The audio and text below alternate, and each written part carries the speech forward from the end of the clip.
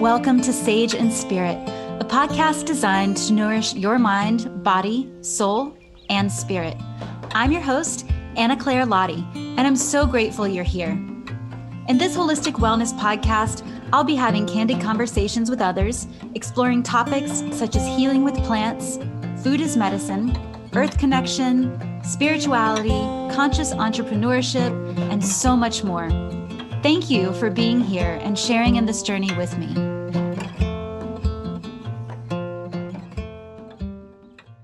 Hello, and welcome to Season 2 of Sage and Spirit. I'm so grateful to be back behind the mic and sharing some brand new episodes with you all. Some episodes that I feel are very pertinent to these times that we are currently living in, to this collective journey that we are currently going through. And I really hope that you're going to get a lot out of these conversations I've been having lately. Actually, today, as I launched this brand new episode in the second season of this podcast, I myself am on my way to my beloved Peru, where I will be hosting a 9-day wellness and spirituality retreat with my dear friend Sandra Hamilton of Ocean Maze Herbal. So as you're listening, it's possible that I am on the plane and headed to Peru, to the beautiful Sacred Valley, where I will be doing a lot of my own healing work and healing work with others, sitting in sacred ceremony, learning from indigenous elders in the Quero communities and other communities within the Sacred Valley. And in case you can't tell, I'm very excited for this. And it's been a long time coming. If you've been listening to these episodes, to this podcast, if you've been following any of my journey on social media or on my website, then you know that I have been planning this retreat and trip for almost 2 whole years now. And it was actually supposed to happen earlier this year, back in February. We had to reschedule, and it's finally upon us. So I am also feeling super grateful for that. And I just wanted to mention it because, you know, there's so much that's going on in today's world. And I feel like when we have things to be grateful for, it's so important to share our gratitude and to help remind others that there's always something to be grateful for, no matter what we have going on in our lives. And times can be tough, but there are silver linings too. So I hope that you're able to find a silver lining in your day and in your life. And today I want to talk a little bit, or I am talking a lot, actually, with Catherine Bjorksten, and we are talking about the descent into the world of the shadows. And this feels like a really relevant topic, especially for those of us that are in the Northern Hemisphere, as we are finally making our descent into winter. This is generally a time where we're encouraged to go more inward and to really sort of go into our own cave and reflect upon our year and upon our lives, and to think about what we really want to bring forth and manifest as we emerge next spring out of the cave. And all of this, of course, is a little bit metaphoric as I'm speaking of it. And you'll notice that when Catherine and I have our conversation today, she really goes a lot more in depth as to what this journey is, why she refers to it as the descent, and what it's like to really probe around in the deep, dark corners of our lives, to look at the things that we've buried, that we don't like about ourselves, or that we've kind of pushed under the rug to deal with later and maybe haven't come back around to them. We talk about how sometimes it can be too painful for these things to exist in the light. And a lot of times that may be why we avoid them or try to forget about them, or they get lost somewhere within our subconscious. Catherine talks a lot about the underworld journey, the subconscious, different sorts of coping mechanisms. And we talk a lot too about how this descent and how working with our shadows, this aspect that we call shadow work, how it really has a pretty distinct correlation with the goddess and with many stories of the goddess. And so we talk about some of these goddesses across different cultures, such as the journey of Inanna. We talk about Kali. We talk a little bit about Sekhmet from the Egyptian pantheon and mythology. So, the whole goal really is to discuss the importance of shadow work and how it can really help us to feel empowered, how it can help us to bring back balance and truth in our lives, and how it can bring us to a greater sense of harmony and trust within ourselves. There's so much that can be said about this. And again, I just really feel that this important is super pertinent to the times that we are living in and to this time within the circle and wheel of the year. I hope that you get a lot out of it. I know I certainly did. And to share a little bit with you before we launch into the conversation, I'd love to tell you a little bit more about Catherine. So, Catherine Bjorksten is a holistic practitioner who specializes in supporting people who are going through a spiritual awakening. Her motto is integrated and embodied awakening. Following a career in marketing and advertising, and also becoming a mother of two, Catherine went through a major awakening herself, which led her to study psychotherapy, spiritual counseling, shamanism, and apprenticing with Indigenous leaders and mystical masters across the world. Catherine believes in activating and empowering paradigm shifters by helping them to remember who they truly are in essence, as they are key representatives for the change humanity needs right now. This is done through reconnecting with an animistic way of life, which she'll talk a little bit more about, showing people that they are part of the greater web by reconnecting them with nature, spirit, the divine, and also with each other. She's the author of You Are Loved, Essential Spirit Guides and Guardians, which is part of the Now Age series from Random House and aims at introducing different topics of spirituality to the wider public. This book is an invitation into the realms of spirit in which Catherine shares from her own experience and teachings from various ancient sacred lineages. Catherine has a private practice and has consulted many years at the College of Psychic Studies in London, where she lives. She offers individual sessions, public speaking, and she also facilitates workshops and retreats. She provides a practical and grounded approach to spirituality to help people experience daily life as sacred, because it is. I'm so grateful to have Catherine on today's show and to relaunch the second season of Sage and Spirit with this beautiful conversation. I hope you enjoy. Hey, Catherine, welcome to the show. Thank you so much for being here today. Hi, thanks for having me. It's really lovely to be on your show. I'm very grateful you have invited me. Absolutely. Well, I know we have a lot to talk about today, and this is such an important topic, especially for these times that we're living in. And so I'm ready to just dive right in with you. And I'd love if you could start off with talking a little bit about what shadow work is and coming from your perspective, why that feels important for these times that we're in. Yeah, so it's interesting because shadow work has become a bit of a buzzword in the kind of like self-help or self-development arena. I think, as we kind of touched upon it when we started talking about this podcast. I don't have a formal training in shadow work, and some people do. And it's usually based on Jungian principles, the work of Carl Jung and these kind of things. So working a lot with archetypes, and which I still believe is quite important. But the way I look at shadow work and the way I interpret it is very much based on my own journey and what I've seen working with clients, what I've seen on retreats, what I've seen in, bigger and smaller containers, and also what I see that is, playing out in the world today, really.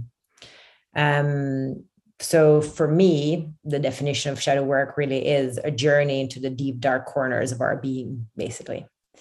The parts of ourselves that we don't necessarily like, the parts of ourselves that we've spent a lot of time burying. And there's a reason why we're burying it. It's because if we make it conscious or, we bring it to the light, it very often is too painful to exist in the light.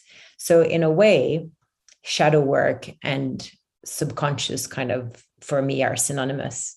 So whatever is subconscious exists in the shadow or in the underworld. And the underworld is also a term that I would use for the shadow. So very often when we go about our human experience, we go through childhood and have all the experiences that we do. And very often, because we are children, we don't always know how to handle things, how to respond to them. And we very often take on various narratives and personas, and very much also coping mechanisms. And those help us to not feel the pain. And that's where we kind of bury all the stuff that will be the shadow and the subconscious. So it kind of is a bit the belly of the beast. Some people might be familiar with Inanna's journey. Inanna is one of the dark goddesses, and she went to visit her sister Ereshkigal, and she had to go through seven gates to get to her. So her sister was in the underworld and she wanted to go and see her.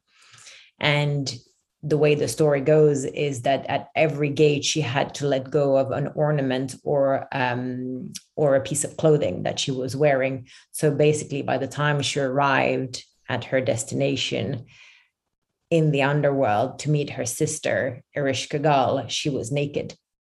So the journey, in a way, of shadow work is to undressing ourselves and to really show up in our most authentic and naked expression. That's how I would define shadow work. Thank you for that. I love the visual too, and just the thought of going through sort of these different layers and processes and removing anything that is not self. And like you're saying, just showing up in the most authentic way. And it sort of reminds me too, what you're talking about with coping mechanisms and how we sort of create more of this shadow as we just deal with life at hand. Would you maybe compare that in some ways to sort of like the dissociation of self when we go through traumatic experiences and almost like soul? Would you compare the underworld journey and this journey of, the buzzword shadow work, of being a bit of a soul retrieval in some ways? Do you see any sort of correlation between those? Yeah, absolutely. I mean, in the shamanic tradition, people say that traumas are events that make us lose pieces of our soul. Mm-hmm. And shadow work, I think, is in a way finding what those pieces are and the process that led to the loss. And then there is the soul retrieval, which is also a shamanic healing practice, where we reclaim a part of ourself that was lost. And very often these traumatic events and any kind of like form of disease is caused by soul loss, and we lose part of our power and part of our soul. So that's why I believe shadow work is so important. It's very difficult, I believe, to be whole if we don't retrieve all these pieces and go through the process of going through the belly of the beast, or going into the belly of the beast, because there's, as I said earlier, like there's a reason why we have made all this unconscious. It's because it's been so painful. So that means that we need to confront these moments or these people or these situations that kind of led to this trauma and this soul loss and this empowerment. Right. It's interesting. Before we started recording today, we were talking a little bit about both of our experiences in Peru.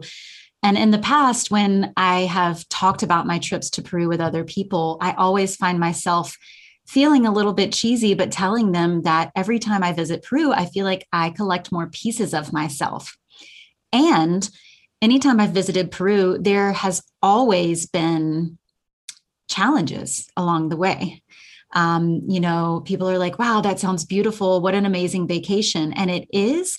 And it's also, for me, in my experience in going to those places in Peru, it's been quite a pilgrimage. And I always have to deal with things that I don't want to deal with, look at aspects of myself, things come up for me in Peru, and they sort of make me face them. And not that, that only happens there, obviously, but it's something that I've definitely noticed. And I noticed that I was telling people that I felt like I was collecting pieces of myself, because I've been able to do some pretty deep healing work there. And so I think that's helped facilitated some of this. And of course, there's, always more work to do, and more digging and going deeper into the psyche and the self and our past and our traumas and experiences. I don't know if you've had any similar such experiences in Peru, but I just think it's really interesting. That was kind of coming up for me when you were talking about this, becoming whole and collecting these pieces of ourselves that we have somehow abandoned or gotten away from because of our previous experiences in life. Yeah, absolutely. I mean, I think, the moment I started connecting with Peru was a really difficult time in my life, because my marriage fell apart and I had 2 young kids who are older now, and everything is pretty good now, actually. But it was really interesting that at the time of all of this happening, that's when I started traveling to Peru on a regular basis. And one of the things that I've realized also doing, this work now for quite a bit, is that when we are in a container that is very deeply ceremonial and has a lot of light, the frequency of the Andes is so high, as you know yourself, that, whatever is kind of not congruous with our soul starts getting kind of rattled. And then these pieces within ourselves start kind of like, coming off the surface and really coming all the way up to the surface. And we start feeling that, there are things that we haven't felt or dealt with, and mainly felt, that come to our awareness. And that I find happens very often when we go to sacred sites, when we sit in ceremony, when we're also surrounded by people who hold this very kind of catalytic energy. And certainly the Pacos do that, like the wisdom keepers that you and I have worked with, because they're gatekeepers, and that's what they're doing. They're here to, in a way, like take us to the places that are going to loosen up the pieces that are still difficult and that we still hold on to. So in a way, they kind of, going to Peru has been a huge piece of my shadow work. And I just didn't know that, it could be called anything. I was just like, this is a really, really rough trip, Yes. And I didn't work with plant medicine myself. Like I work with mountain medicine and the Apus, they're called the Apus.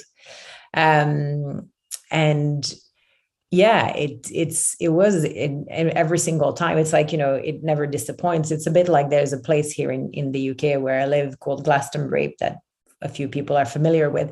And it's the same, like it has a very, very strong energy, very kind of dark goddess energy. So when people immerse themselves in the energy field of the land, it's really intense. Like usually they have great experiences, very deep experiences, but also quite difficult ones. And I find it's really fascinating because, and this is kind of more talking about the general like perspective of, the spiritual scene, where a lot of people chase enlightenment. A lot of people chase the high. I mean, everybody wants the high. Why not? I did myself, and I still, would like to. But I also have a much more balanced understanding of what spiritual work really means. And so when people kind of like find themselves in these containers that can make them quite uncomfortable, like going to Peru or going to Glastonbury or whatever sacred site that holds a really high frequency that is going to stir the pot, some people can be quite surprised because they're like, well, that's not what I signed up for. I wanted to have, like this elated, fun type of experience. But it's like everything, like on the spiritual path, like everything, there is balance. It's like nature, the point is not like what's good or what's bad or what's light or what's dark. It's like, how do we bring back the balance? And that's what matters. And how do we bring forward the truth?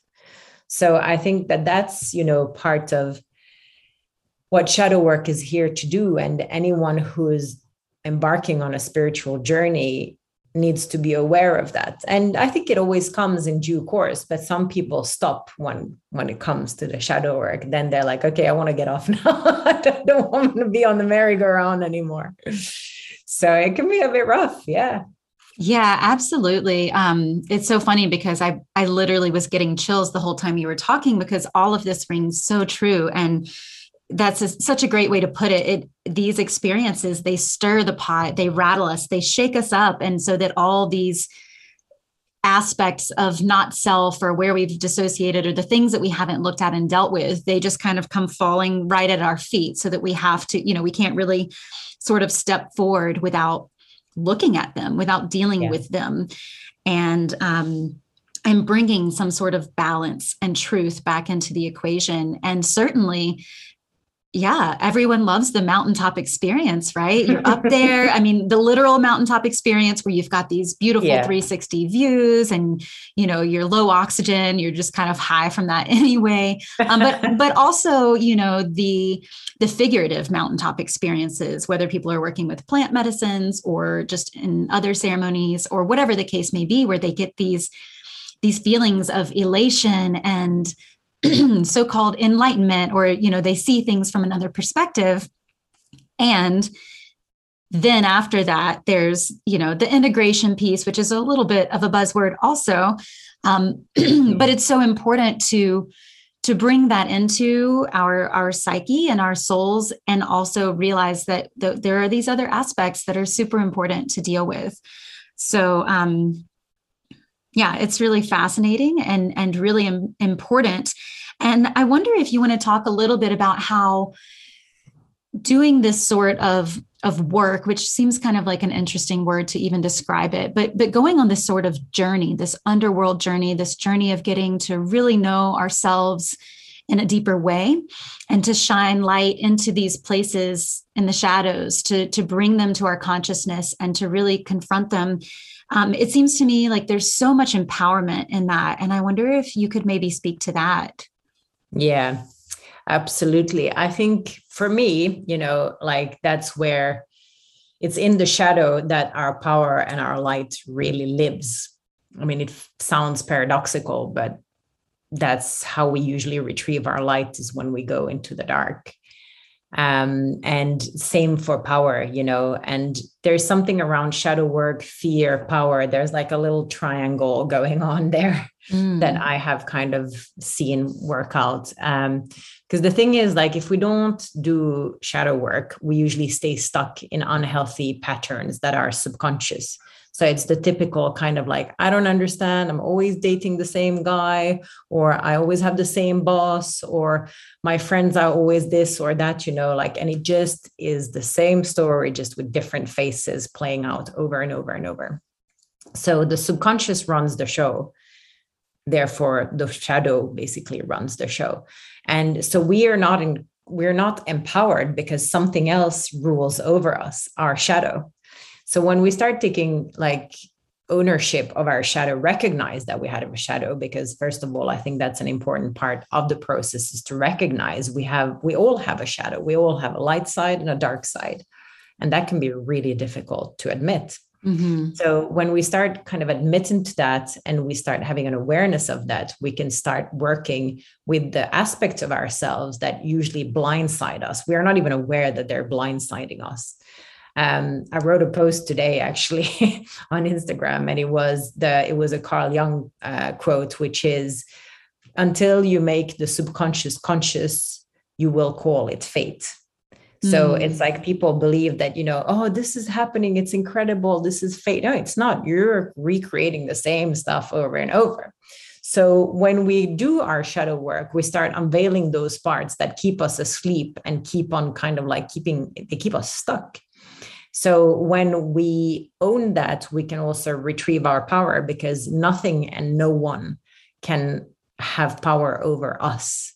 It's almost like kind of an unhealthy, toxic dynamic where somebody is like blackmailing, someone else, and saying, if you don't do this, then I'm going to tell them you've done this and you've done that. Because in a way, that's what the shadow does. It kind of is, it's almost like a puppeteer.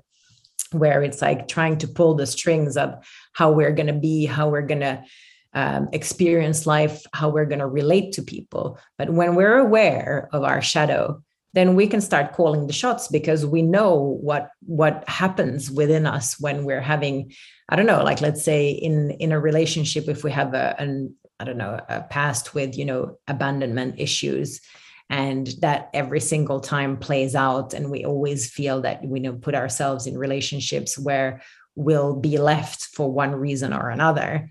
When we know that that's our tendency and we can really own it, we can start working with it.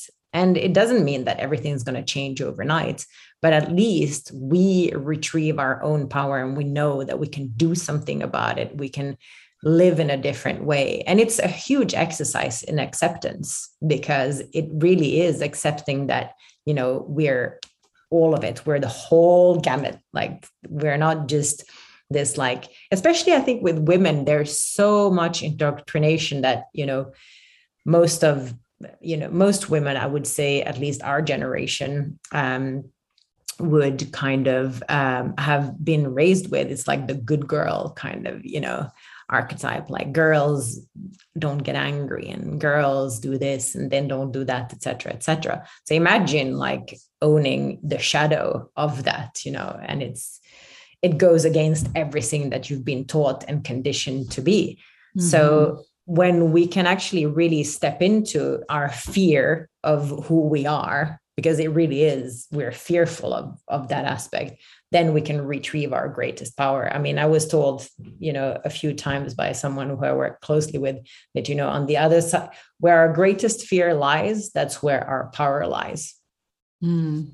That's, it sounds like a bit of a cryptic thing, but really when you start really seeing it, you can really start understanding, okay, like, because if nothing has power over you, then, there is only opportunity, and there's only expansion and liberation on the other side. So my belief is that, shadow work is a massive gateway to liberation.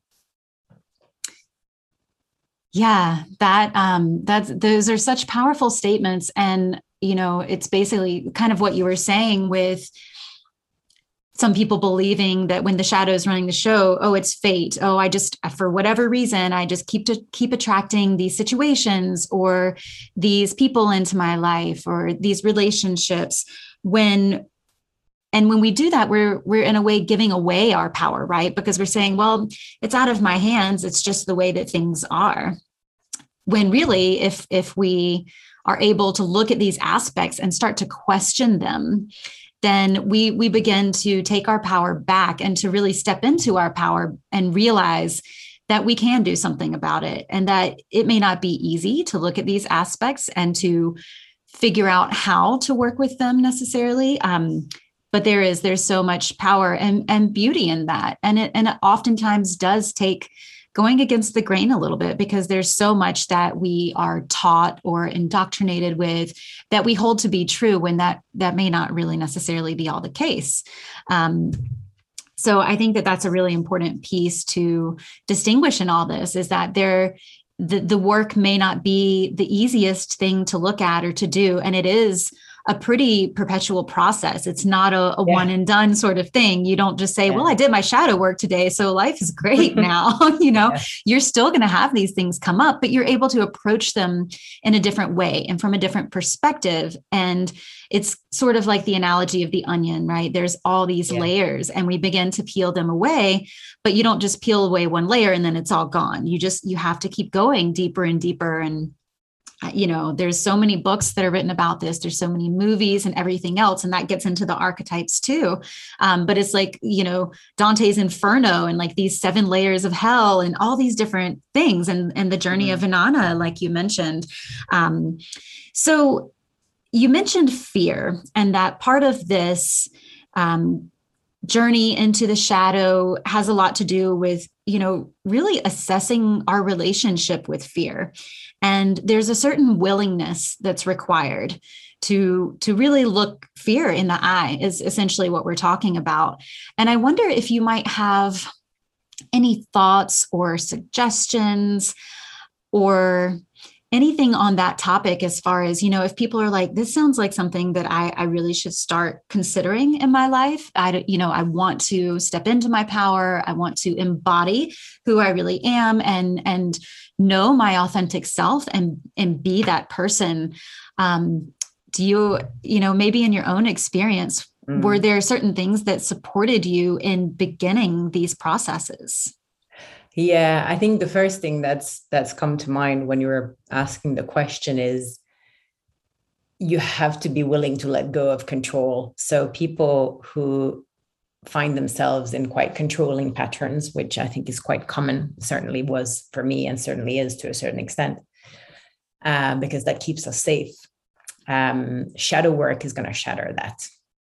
Because for as long as we try to control our identity and our image, it's going to be really difficult to get on the other side of, what we're trying to kind of cultivate with shadow work or break through with shadow work. So I think, like everything with deep work, you have to have really solid people that take you through it or that support you, because it's also a daily process. It's, we can go into really deep and hardcore ceremonies, that are held by the people who do. I would always invite people to really do their research of who they engage with, no matter what it is that they're doing, whether it's, a ceremony or one-to-one work, because not everyone who is in this field has good intentions, unfortunately. So especially, one of the things actually that I find really quite indicative of where someone is at in terms of, support, when we're looking for support to do this work is, how comfortable are they in the company of other people's shadow? Do they get triggered really easily by certain things? Is there a theme that keeps on popping up where you see like they really can't stand somebody who's needy or weak or aggressive or whatever, and of course, we're still human, nobody has transcended it all, but somebody who's done really deep shadow work themselves, they're pretty easy going around, when the shit really hits the fan in a group dynamic, or when somebody is like having a massive like purge, whatever, emotional. I'm not necessarily talking about the physical one. But they'll be very cool, they won't take it personally. They'll be very neutral. They'll witness you rather than engage with you in whatever you're going through as you're going through your shadow stuff as it's starting to reveal itself. So I think, that's one thing that to really pay attention to is like, who are the people that you're going to work with and where are they at with their own shadow?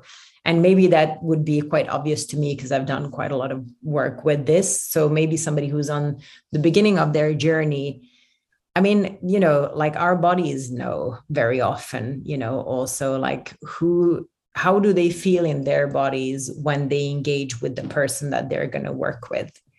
And sometimes, we need to work with people who are going to really mess us up sometimes. I mean, it's not the plan to start with, but that's, it will definitely uproot our shadow as well. I mean, I'm not, saying find the person who is the least compatible and work with them and get really messed up. But sometimes that happens, with teachers and mentors and all of this. So those are really kind of quite important aspects.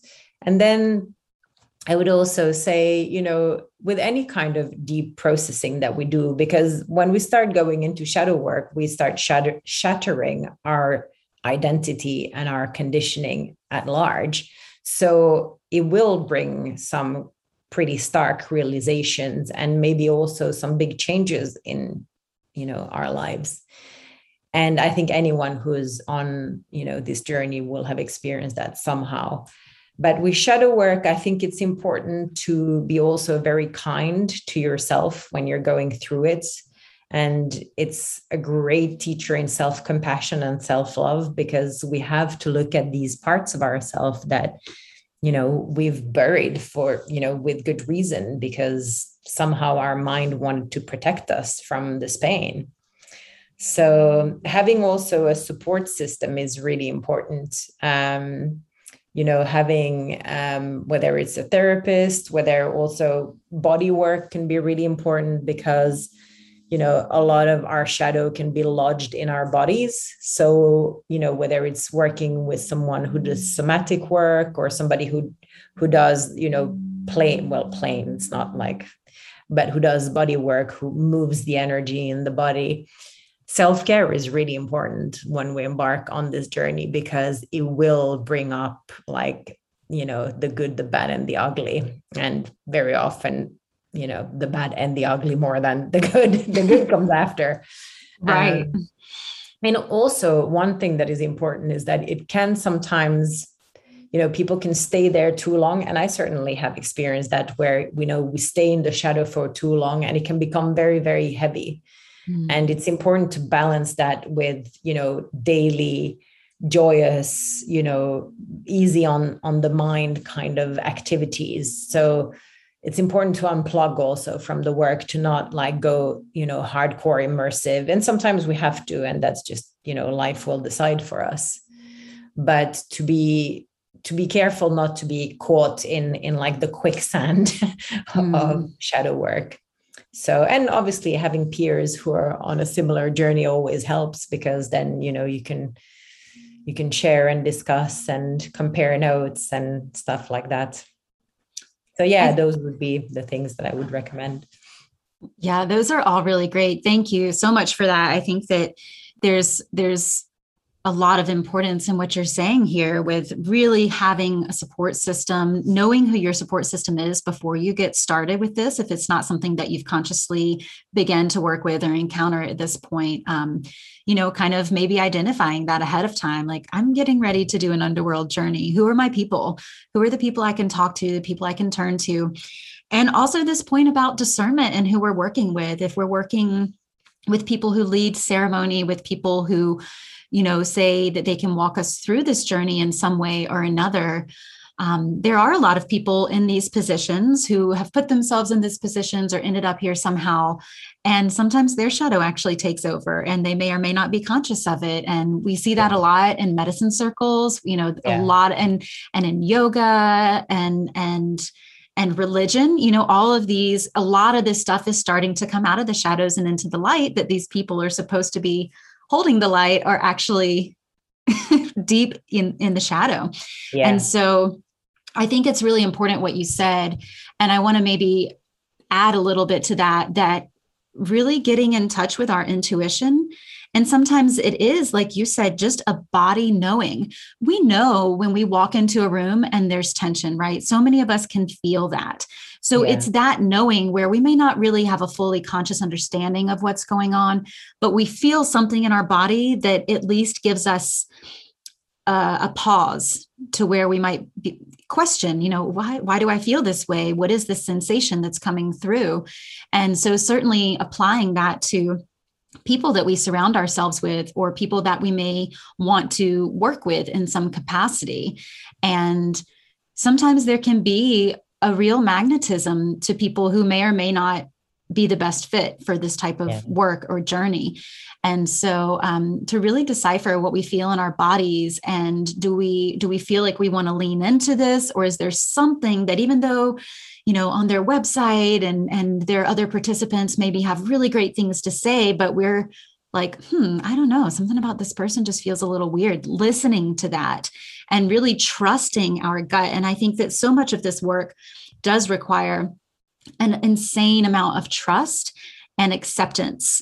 And the more that we can incorporate our intuition into that, I think the more easily or readily that we can be guided to the right situations and the right people. So I think that is really important to consider. And our bodies tell us, we just need to be tuned in enough that we can be aware and listen to those responses that come up for us. Yeah. So really, really important pieces there. And to touch on it a little bit more, you mentioned that some of the conditioning that women receive, especially in our generation and in previous generations, and potentially and likely those to come. Um, and so there's this sort of correlation of the divine feminine, the awakening of the feminine within, and this almost seemingly counterintuitive descent. So there's this awakening and like rising process. And at the same time, there's this descent, this underworld journey, this womb like envelopment where it's dark and dank, and we're feeling into this and really trying to discover what's there. And that actually makes me think a little bit about Peru as well, because they talk a lot about things that are seemingly dualistic, yet they're really one and the same. The light and the dark, one can't exist without the other. So a lot of times it seems like people try to abolish duality and like you said, just have these mountaintop experiences and, well, I'm just seeking enlightenment. Well, there is no enlightenment without looking at the shadow and accepting that and integrating that. So does that make sense? Like it's seemingly dualistic, but it's really all one and the same. It's two sides of the same coin. And, it's not one dimensional. So I wonder if you want to talk about that maybe just a little bit more with how this relates to the feminine awakening, how it relates to our connection with the earth mother, the womb space. If you maybe just want to touch on that a little bit. Yeah. I think, what I was taught, I did a training in womb awakening, an apprenticeship in that, and, divine feminine, however you want to call it. And I was always a little, somehow like it just really called me. And I've always been a little kind of, distant from that world. It wasn't really something that called me, but I was really surprised. And I really started understanding why it called me so much, because I think there has been a bit of a kind of like scene set around the divine feminine and the goddess and all of that, with, long flowy purple dresses and, like a lot of, female promiscuity, which is fine. Everybody to each their own. But what I really discovered working deeply with the feminine and womb and nature, because I also work a lot with nature. My belief is very animistic. So, that every sentient being has a soul and we are all connected. So how it all connects, I find, is that, the feminine awakening is a descent. That's what I was taught. And it really kind of made so much sense to me. And the masculine kind of awakening is an ascent. So upwards, it's all upwards, crown chakra, all non-dualistic, all kind of, oneness and all of this, which is, I think, an important part of it. I think, as you said, like we don't have to choose one or the other. It all kind of forms a whole. But at the point in time that we're at, that humanity is at, and what humans are going through, I think, we are very much in a descent process. So it's like we're receiving this like cosmic intelligence, and a lot of it actually is already in ourselves, in our remembering. We've just forgotten. And the awakening is through the body, is through the kind of like bearing down of all this ancient wisdom and cosmic kind of cosmic wisdom that then moves through the body and connects to the earth. So the womb is connected to the feet are connected to the earth. So it's like this constant kind of like exchange between the female, like the womb that a woman would carry. And even if a woman doesn't have a womb anymore, for whatever reason it is, like the resonance is always still there. So the womb of the earth and the womb of the woman are always connected. And there is something that I have really kind of felt a lot lately, is that, the mother energy, and I'm talking about the mother with a great M, whether we have physical children or not, that's not the point, but the energy of the great mother, the divine feminine, is very similar to how nature behaves, So nature is not fair.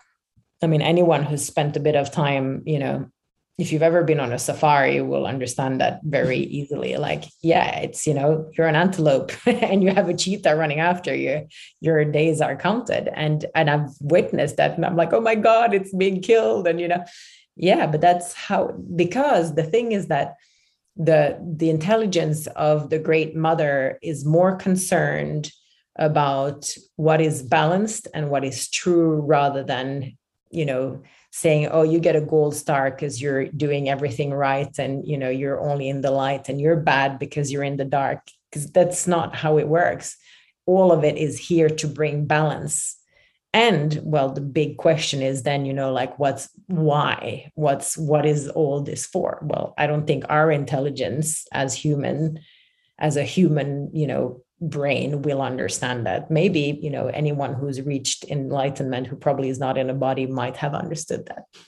Mm-hmm. So there is a part of the awakening with the feminine principles that are very much connected to the shadow, because it is, like the way I see the presence of the Great Mother, it's an ruthless, unconditional love. It's fierce, unconditional love. It's like unconditional love that, that will call you out on, the parts of you that are not awakened.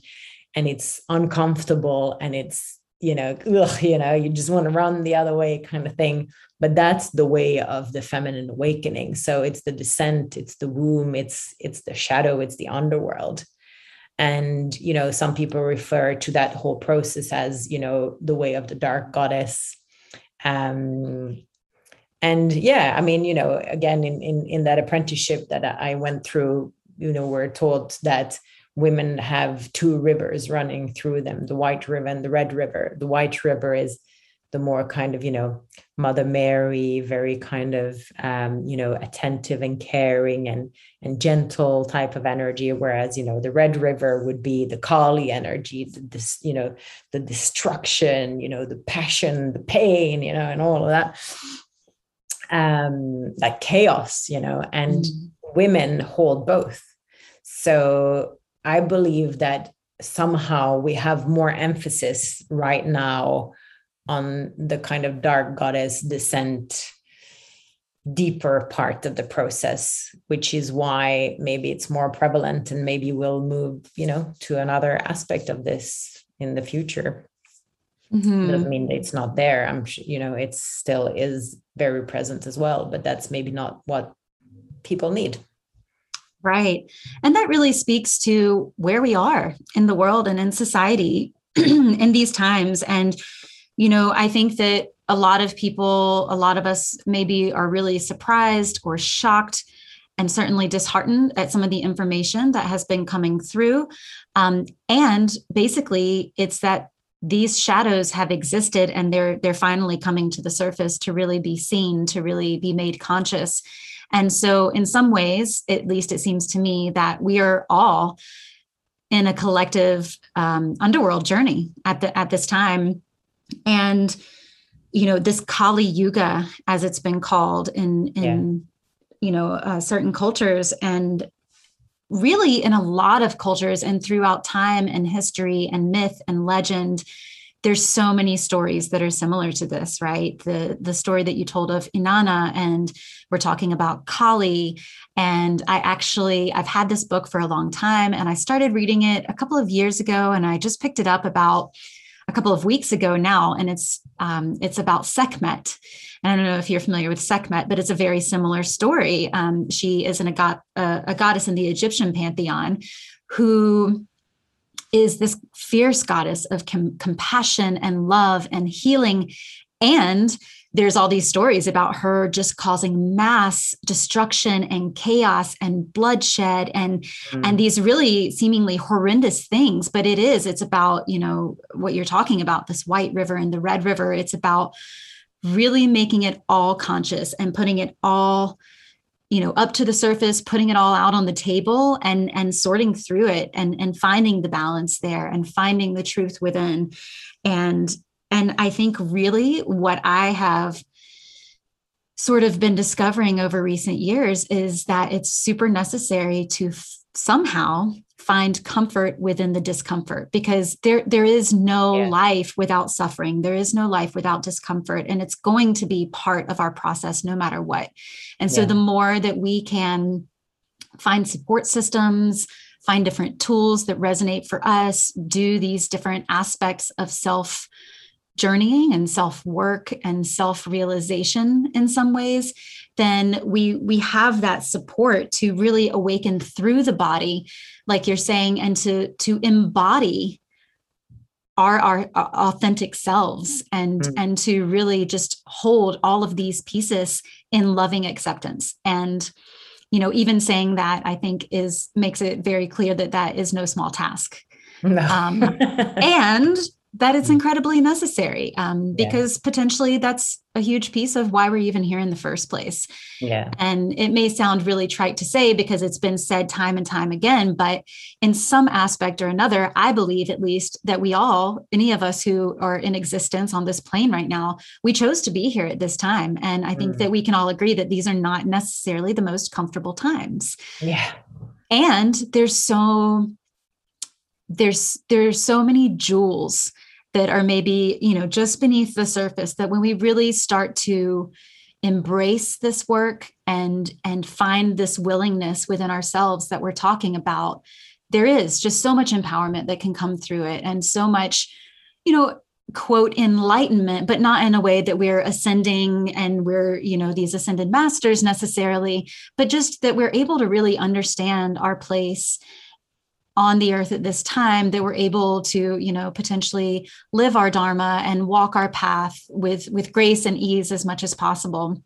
And so this is a huge task at hand, but really important, and something that in some ways we're all being asked to look at right now. Yeah. As far as I can tell. Yeah, totally. So yeah, these are all really big pieces. And I really appreciate you taking the time to share with us a little bit your experience and your perspectives on this topic.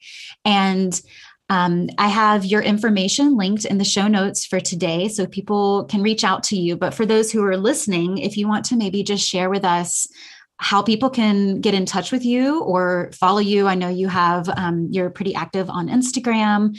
So what are some ways that people could maybe reach out to you or learn a little bit more about your work?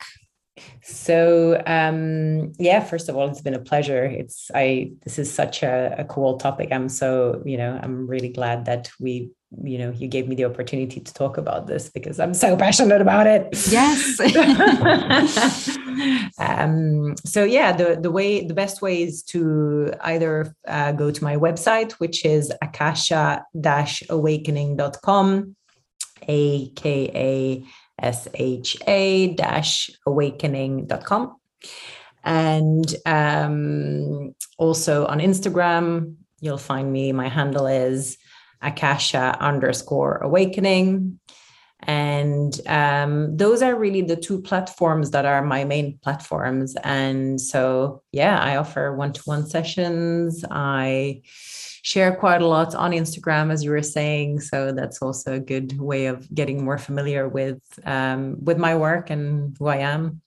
And my great passion is just to support people who are going through a spiritual awakening. And I think we all need support when we go through that. And most of us didn't have that much support when it started happening. So, that is really what I would love to offer. Beautiful. And yes, the more, like we're saying, that we can sort of pinpoint these sources of support before we really get so deep into the process, then perhaps the more grace and ease we're able to call into it all. Yeah, absolutely. So Catherine, thank you so much for being here and especially for just doing the work that you're doing in the world and for sharing your light and shining a light into these dark spaces within our lives. So thank you again.